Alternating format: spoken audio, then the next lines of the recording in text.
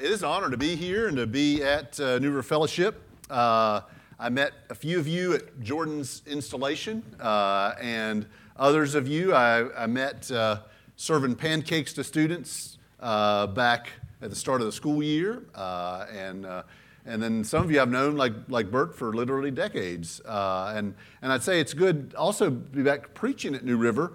Though it's been about 19 years since the last time I preached at New River, back, like as Bert said, back in the high school.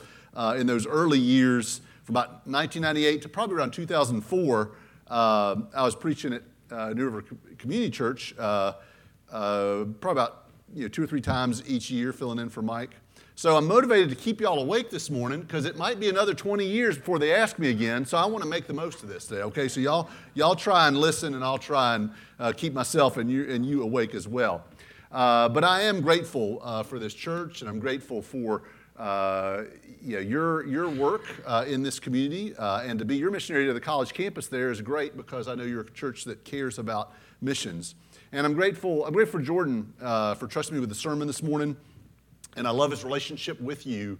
I know that along the way here, I've seen a beautiful thing of a church that loves its pastor and his pastor's family, and a pastor and his family who loves their church well. The secrets are a treasure, so keep up the good work of loving them and treasuring them well. Jordan's been busy texting this morning. I'll share my text from Jordan. I don't know, but he says, praying for you and your family as you guys get to be at worship at New River Fellowship today. I miss getting to join in. I love our flock a whole lot. Enjoy your time with them. So again, to have a pastor that loves the flock is a beautiful thing, and I thank you guys for loving a great guy really well, and loving Jordan and Abigail and their family. So I get to jumpstart a series that you've taken a few weeks off from. You've been in Malachi for a few weeks, but back before that, you'd gotten about 3 weeks into a series on Hebrews, a series called Jesus is Greater Than. And so we'll return to that this morning. Week 1 was back in November, and that week was Jesus is Greater Than Angels. And then the week after that was Jesus is Greater Than Power or Production or Self. And then the third week was Jesus is Greater Than Moses. So for week 4 today, we turn our attention to Hebrews 3:16 through 4:13, and our theme this morning is Jesus is greater than the condition of our hearts. Jesus is greater than the condition of our hearts. So again, we'll dive in now with Hebrews 3:16 through 4:13. Who were they who heard and rebelled? Were they not all those Moses led out of Egypt? And with whom was he angry for 40 years? Was it not with those who sinned, whose bodies perished in the wilderness?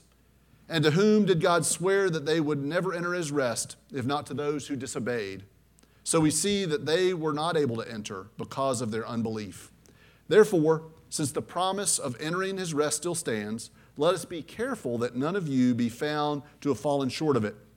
For we also have had the good news proclaimed to us, just as they did, but the message they heard was of no value to them, because they did not share the faith of those who obeyed. Now we who have believed enter that rest, just as God has said, so I declared on oath in my anger, they shall never enter my rest. And yet his works have been finished since the creation of the world. For somewhere he has spoken about the seventh day in these words, on the seventh day God rested from all his works. And again in the passage above he says, they shall never enter my rest. Therefore, since it still remains for some of us to enter that rest, and since those who formerly had the good news proclaimed to them did not go in because of their disobedience, God again set a certain day, calling it today. This he did when a long time later he spoke through David, as in the passage already quoted, today if you hear his voice, do not harden your hearts. For if Joshua had given them rest, God would not have spoken later about another day. There remains then a Sabbath rest for the people of God. For anyone who enters God's rest also rests from their works, just as God did from his. Let us therefore make every effort to enter that rest, so that no one will perish by following their example of disobedience. And then the last 2 verses, Hebrews 4:12 and 13. For the word of God is alive and active, sharper than any double-edged sword. It penetrates even to dividing soul and spirit, joints and marrow. It judges the thoughts and attitudes of the heart. Nothing in all creation is hidden from God's sight. Everything is uncovered and laid bare before the eyes of him to whom we must give account. Will you pray with me? Father, you are good. Your word is always living and active for us. Help us to meet you with the power of your word this morning. Help this text to speak to our hearts. Help it change the way we see this week. Help us to let our hearts be molded and changed and softened by you today. We thank you again for the power of your word that's sharper than any double-edged sword, penetrating to even dividing soul and spirit. God, let our hearts allow any gentle surgery that you want to do on us today. Thank you, God, for meeting us here, not only in your word, but in the sweetness of the fellowship of believers in you and in the work of your Holy Spirit. We pray all this in your name. Amen. So, again, the last time you were in this series was December 4th with the title, Jesus is Greater Than Moses. And the last part of that section, the passage you looked at, the last part of that section was chapter 3, verses 8 through 15, often subtitled in a lot of Bibles as Warning Against Unbelief. So these warnings had a common theme. They all had a lot about the heart. Verse 8 reminded us said, don't harden your hearts as you did in the rebellion. Verse 10 said, their hearts are always going astray. Verse 12, see to it that none of you has a sinful, unbelieving heart. And then, again, verse 15 repeated the truth from verse 8. Don't harden your hearts. So, again, what you last experienced in Hebrews, this emphasis on the heart, continues in this passage. It's the age-old storyline that humankind continues to live out again and again, that the heart of the problem is the problem of the heart. The heart of the problem is the problem of the heart. All the ills in the world today, anything we've ever experienced that is broken, that is painful, that is not as God intended, has birthed up out of the problem in our hearts, the sinful inclination of the hearts of men and women. And God, throughout history, in his rescue plan through Jesus, has spoken to us about the mission of Jesus to redeem us, to reconcile us, to keep us in a place where our hearts begin to respond to him. We're told long before Jesus came that what God was going to be doing was removing our heart of stone and returning us to a heart of flesh. That's the great work of God, the great work of Jesus, the great work of the Spirit, is breaking through this problem of our heart. Because at the heart of all problems, and the heart of the problem, is the problem of our hearts. I'm a Greek word nerd. I like certain things about Greek words. I won't wear you out with them today. Preaching, I got one word for you, though. And we'll go back to a word that we have in English to link to it. A word we hear in English, and hopefully you don't hear this word from your doctor, but arteriosclerosis, right? Hardening of the arteries is what that means. But the cool thing about Greek is it influences a lot of our medical terms and whatnot. When these verses that we read earlier talked about a hardened heart, right? It's told us to don't harden your hearts. The Greek word is sclerocardia, okay? Sclera, that's right at the heart of hardening the arteries, is the same word, arteriosclerosis, but sclerocardia, and cardia, the Greek word for heart that we get cardiac and other words like that from, it's lining up the physical and spiritual realities, right? We do not want arteriosclerosis. We don't want our arteries to get hardened because that affects the health of our whole body and our hearts. But even more so, we don't want spiritually to have sclerocardia. We don't want spiritual hard hearts. Now, we really need to take care of our bodies. Our bodies are the temple of God. There's nothing wrong with being responsible and being a good steward of the body that God's given you. But I want to tell you that sclerocardia is a lot worse than arteriosclerosis. You might shorten your life, your physical life, by not taking care of your health and seeing hardened arteries and heart disease, but far worse to abandon any sense of what your long-haul eternity is like by welcoming a hard heart that doesn't respond in faithfulness to a God that we can know by 1,000 names, right? A God that we know is praiseworthy at every point. So sclerocardia, again, goes back to that problem of the heart. So with that in mind, and as we see this desire that God has to soften our hearts, we'll go back to our passage, because disobedience, faithfulness, rebellion, all these are heart problems that God wants to, again, soften our hearts and move in our lives. So in the passage, the beginning of our passage, again, picking up from for the passage from last time, it asks a question that you might add. It says, who were these hard-hearted, strained people who got stuck in unbelief that we learned about back on December 4th? Well, verses 16 through 19 of today's passage ask those same questions and tells us it's the people that Moses led out of Egypt.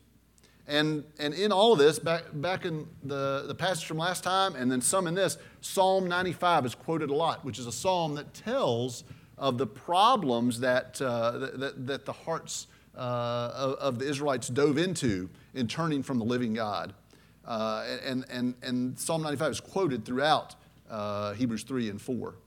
So think about these people that have run from God, the Israelites, and all that they had experienced. These hard-hearted people are ones who had experienced extraordinary work of God, yet they still turned away.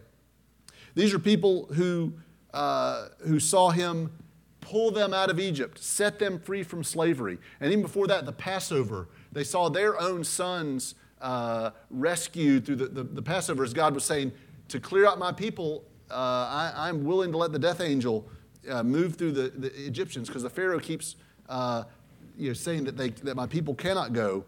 And so as the oldest sons of the Egyptians died through the miracle of the Passover and the foreshadowing of what God was going to do through Jesus, these young men, these young babies were saved. And then 1.5 million people traveling together, and God leading them by pillars of cloud and fire.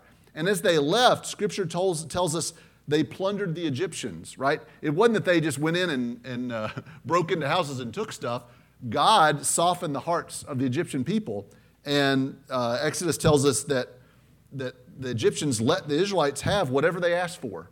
These people that had enslaved them, all of a sudden, God prepared the way for them by saying, you just ask them, and they will give you things for your journey. And then I'll provide beyond that. I'm providing that, and I'll provide beyond that. These people went out. They were trapped against the sea as they went out. But again, God divided the waters.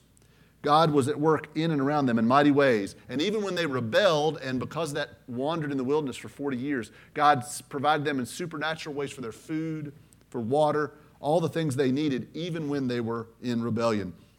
These were people who encountered things that people would beg to see, the level of miracles that they were able to see, but still they turned with a harshness and a rebellion toward God. But what about all of us?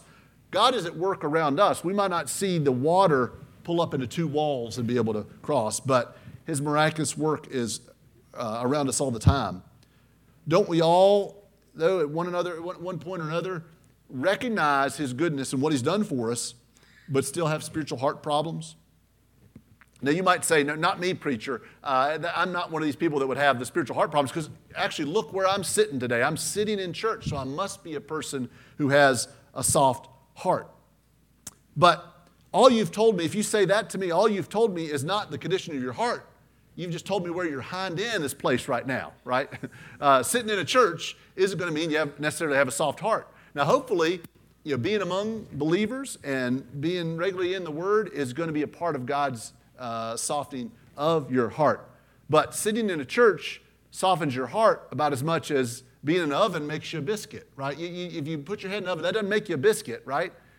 So we can't just say, I don't need to think about this problem in the heart, because, again, it's an age-old problem. And these people, again, that saw God do miraculous things still turned toward faithlessness. God is at work around us as well. But like the Israelites, we have a short memory. We have what I like to call spiritual amnesia. We see God rescue us. We go through something and say, God, will you just get me through this? whether illness or whether a difficulty with another person or whether financial troubles or whatever, like, God, will you please get me through this? And he moves and he works, and we're like, thank you, God, that was beautiful. But then we turn right around and forget, I'm being attacked by a bug. There we go. We forget right away what God has done. I personally, I've watched God provide again and again, but I tell you, one area I really have to guard my heart in is finances, that I worry about finances even though I've watched God provide again and again.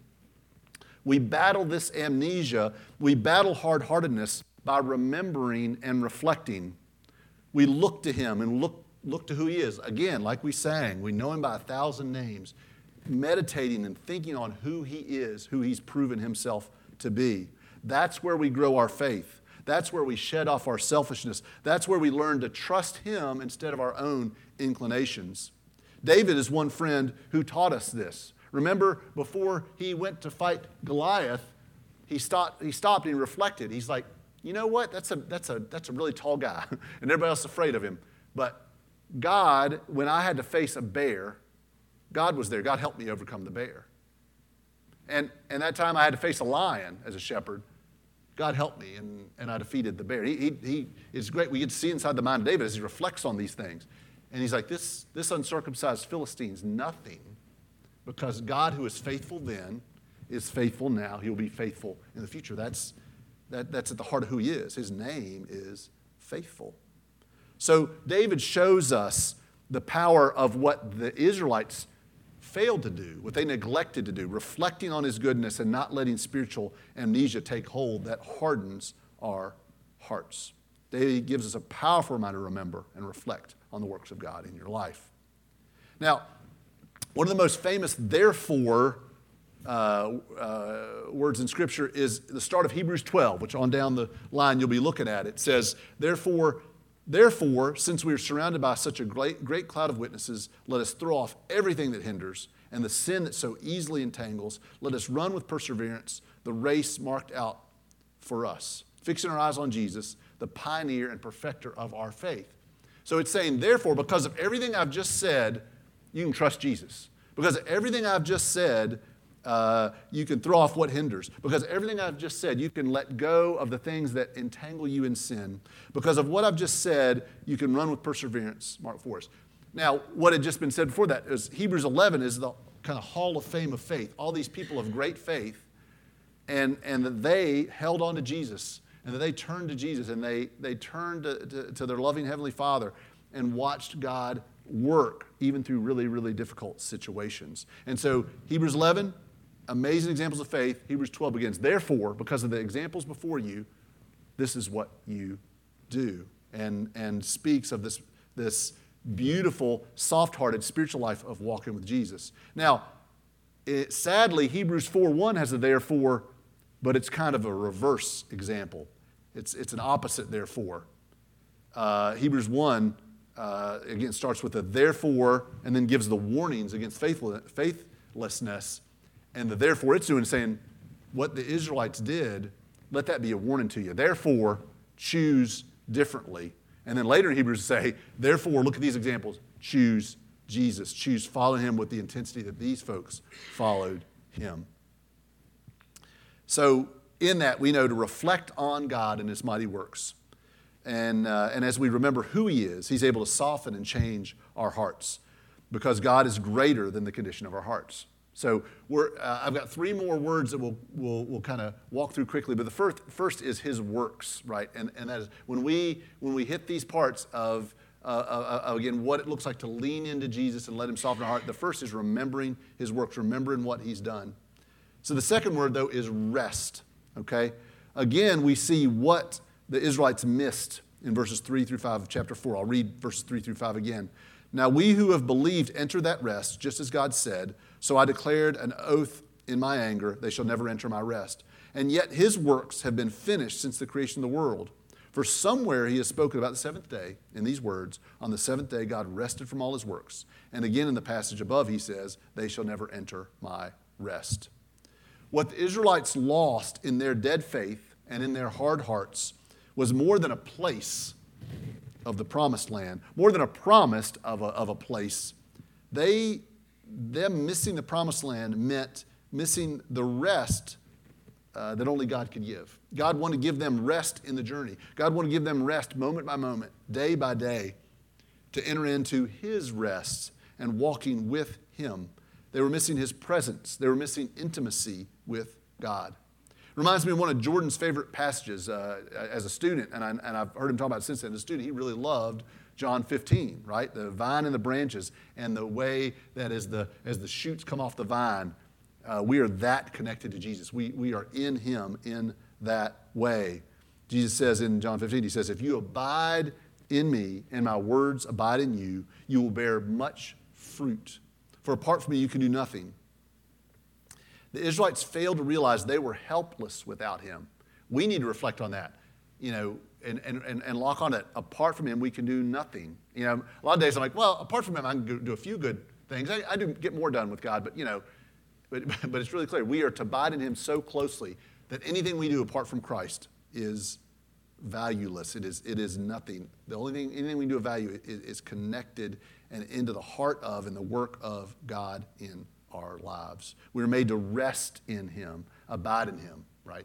And that the way that rest is talking about here is very similar to the abide in, live in that John uses in that Jesus uses in John 15, right? When we rest in him, when we trust him, when we enjoy his presence, he can soften our hearts. Again, Jesus is greater than the condition of our hearts, whether it's reflecting on who he is and what he's done and his faithfulness to pull us into faithfulness. We also realize his rest and regularly abiding in him is a big part of how he affects the condition of our hearts. The third critical warning comes in chapter 4, verse 7. Today, if you hear his voice, do not harden your hearts. Now, side note, if one of your New Year's resolution was to put more scripture in your hearts, maybe more memorize some verses along the way, if you get down today, if you hear his voice, do not harden your hearts, you've just memorized 4 verses, okay? Because this is part of that Psalm 95, and then this writer in Hebrews in chapter 3 and 4 uses it 3 times. So if you just memorize that, you get credit for 4 verses. How about that? That's pretty good deal. But more important than that, that's just a silly side note. But I'd say that with this, and where we need to listen here, is not just in the hearing his voice, not just in the turning from heart to hearts, but the today verse. There's a daily, regular part of this abiding. There's a daily, regular part of the listening. And that just kind of joking about, hey, you get credit for 4 verses. When God says something, we should listen. When God says it multiple times, we really, really, really should listen, right? Mary and Martha, when Martha was complaining about Mary sitting at Jesus' feet instead of helping her with the preparations, when Jesus corrected her, he says, Martha, Martha. Be careful when God says your name twice. When he starts repeating, then you know he's trying to get your attention. And so for us, we all, like the Israelites would have needed to do if they could, lock into that, say, today, if you hear his voice, don't harden your heart. So that's a big part of it. I think with that, one silly example that comes to mind, and stay with me on this because it's a goofy example. My children have always loved quoting this exchange from the movie Tangled, when Rapunzel reminds Gothel that it's her birthday. And Gothel says, no, can't be. I distinctly remember your birthday was last year. And Rapunzel says, that's the funny thing about birthdays. They're kind of an annual thing, right? Similarly, that's the funny thing about today, is that there's always another one tomorrow, okay? And if you're not careful, you can let this beautiful verse of the call about today lull you into sleep instead of letting it be a warning, Because if you ever heard the verse, today, don't harden your hearts. Today, listen to his voice. If you hear that a while back and day after day passes and you're not softening your heart toward God, you may begin to do the worst procrastination you can do, and that's procrastination of the state of your heart. And just go, okay, good. I'll take care of the next today. I really enjoy just living on my own, and I don't want to give control of my life to anybody. But again, missing the abiding in him, missing the daily part of his presence, we don't realize all that we're saying no to there. And we never know when that last today will be. And so today, if you hear his voice, don't harden your heart. Wasn't that warning here yesterday? It was, but we may have ignored it then. Don't know how many todays are left.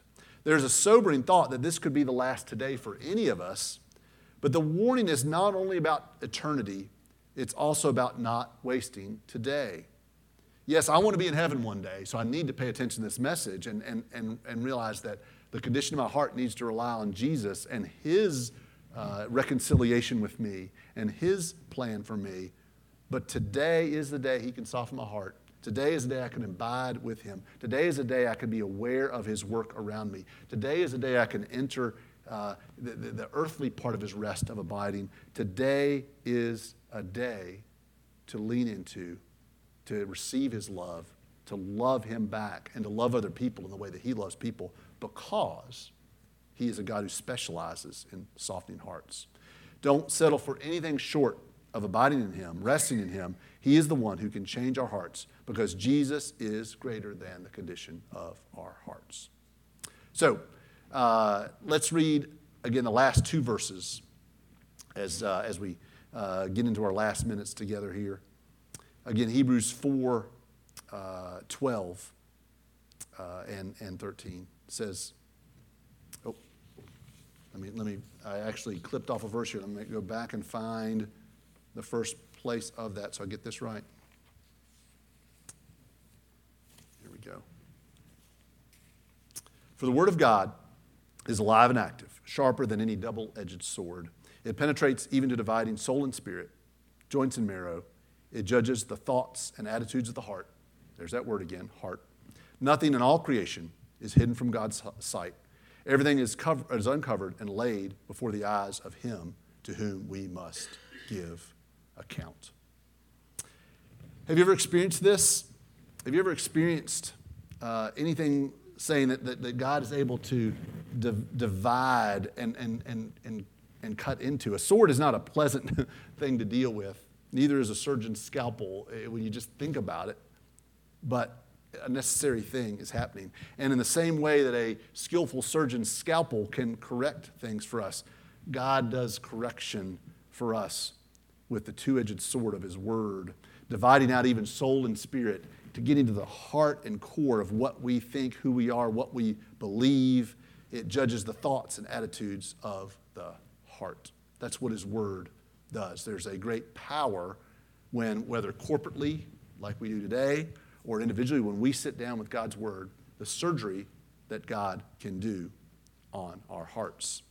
You ever had a corrective surgery from a loving father where a scripture verse has spoken into you and convicted you to change something in your life, or reminded you a powerful truth about him that you've been abandoning, that you've just sat there in disbelief or sat there in fear, but he corrects your heart with something that reminds you of who he is?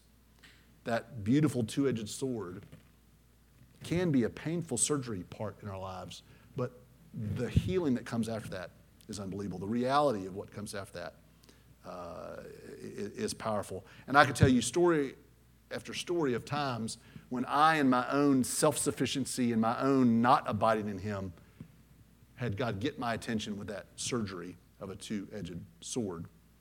One of those moments of God telling me about my need to show that I'm right? My need to be right. And none of you are like that, right? No one ever had to prove to everybody that you're right on anything.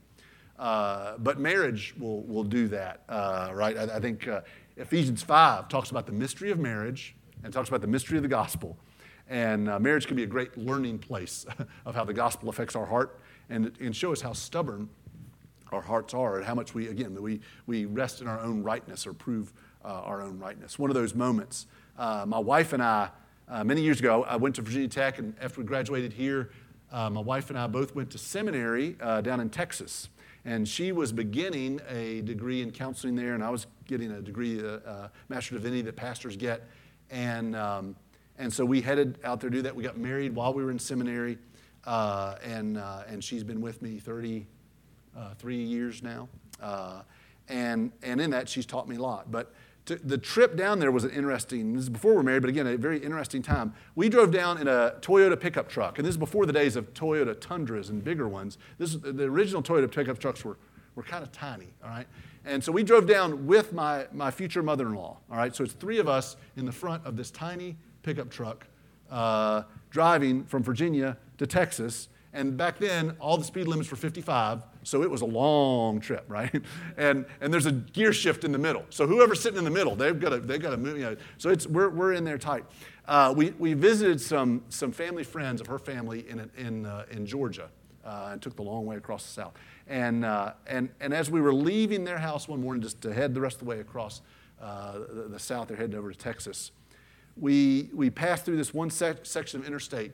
And a little bit later, we were thinking, well, we didn't get breakfast. And Laura said, well, back there was that omelet shop. I wish we'd thought. I'm like, no. It didn't say omelet shop.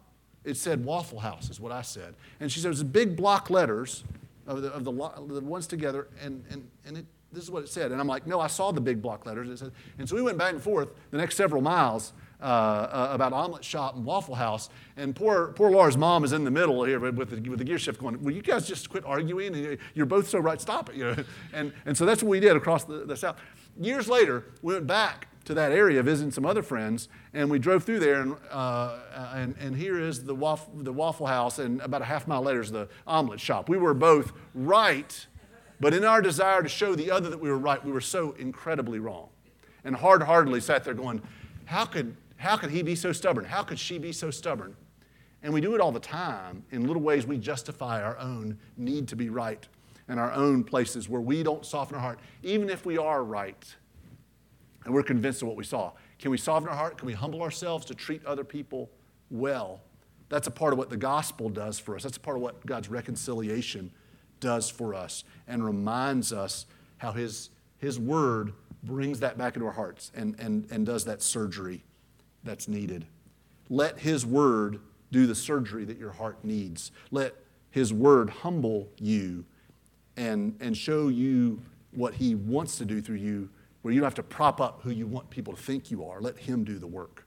The word of God is alive and active. It's sharper than any double-edged sword. It penetrates even to dividing soul and spirit, joints and marrow.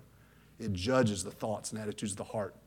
And is one more way that He reminds us that Jesus is greater than the condition of our hearts. Lastly, we'll walk through those points again just for a time of reflecting and responding, right? In these four areas that we've covered and we're about to review real quick, which of these areas do you most need to embrace, to walk in the reality that Jesus is greater than the condition of our hearts, that Jesus is greater than the condition of your heart? Is it in the area of His works? Do I allow room in my life? Do you allow room in your life to reflect on God's work in and around you, right? Is there time in your life to stop and count the blessings? Is there time in your life to say, God's been pointing me this way, but it's a hard adjustment, but I've not made that adjustment yet. What does He want me to obey that I'm not quite obeying yet? Am I counting His works and letting them speak to me that He is trustworthy and that He is reliable, that He is faithful, and He cares for me, and He's a loving, good Father? Look back, remember, and know that He's always at work, even when we don't see it. And then that second word, rest. Do I abide and rest in Him? Am I ready to trust and obey Him in any area of life? In the simpleness of just starting each day with Him. My pastor often says that, he said, at nighttime we go to bed, in the morning we default to stupid. we come back and we forget all the goodness of God. We're in our fogginess at the start of the day, and we think all the things that we have to accomplish and we have to do. And we need to slow down and say, wait, I need to return to the faithfulness of God and let my evening sleep be not only a rest that gets me ready for the next day, but that I start the day ready to rest in and abide in Him. Seeing what's really real and resting and not fretting. The third, today. Do I daily battle unbelief and pride by asking God to soften my heart? Do I daily battle unbelief and pride by asking God to soften my heart? Every day is a gift. Today, if you hear His voice, do not harden your hearts. Right? The writer of Hebrews says that to the body of Christ there 3 times. Today, if you hear His voice, do not harden your hearts. Don't miss the opportunities of what He wants to do just out of trying to prove yourself right. See what he's doing around you and celebrate that today. Rest in him today. Abide in him today and every day. And lastly, the word. Do I welcome God using his word to correct the direction of my heart, to do the surgery that only he can do? Do I approach the word of God, whether my pastor Jordan is sharing it or whether it's just me sitting there reading it? Do I approach the word of God with openness, with expectancy, that the Holy Spirit is meeting me there to speak to my heart and to move my feet and hands in obedience to him? Do I trust his gentle surgery? May God lead all of us to take that great Old Testament prophecy that Christ revealed the reality of when he came, that he's a God that gets rid of the heart of stone and plants a heart of flesh in us. May we live with that expectancy and that kind of abiding. Let's pray. Father, you are so good to us. Again, we can count all the thousands of names that you have, all the ways that you reveal yourself to be good and beautiful and faithful and reliable. Even when things are hard, especially when things are hard, God, we see your faithfulness. God, will you give us the wisdom to not let the hard things leave us where we think we're only dependent on ourselves, to not let the hard things all of a sudden let hardness of heart be the problem much bigger than any hard and difficult things. God, I thank you that you love us enough to allow us to rest in you, to abide in you, to let you be the one who leads our steps and softens our heart. We pray all this in your precious name. Amen.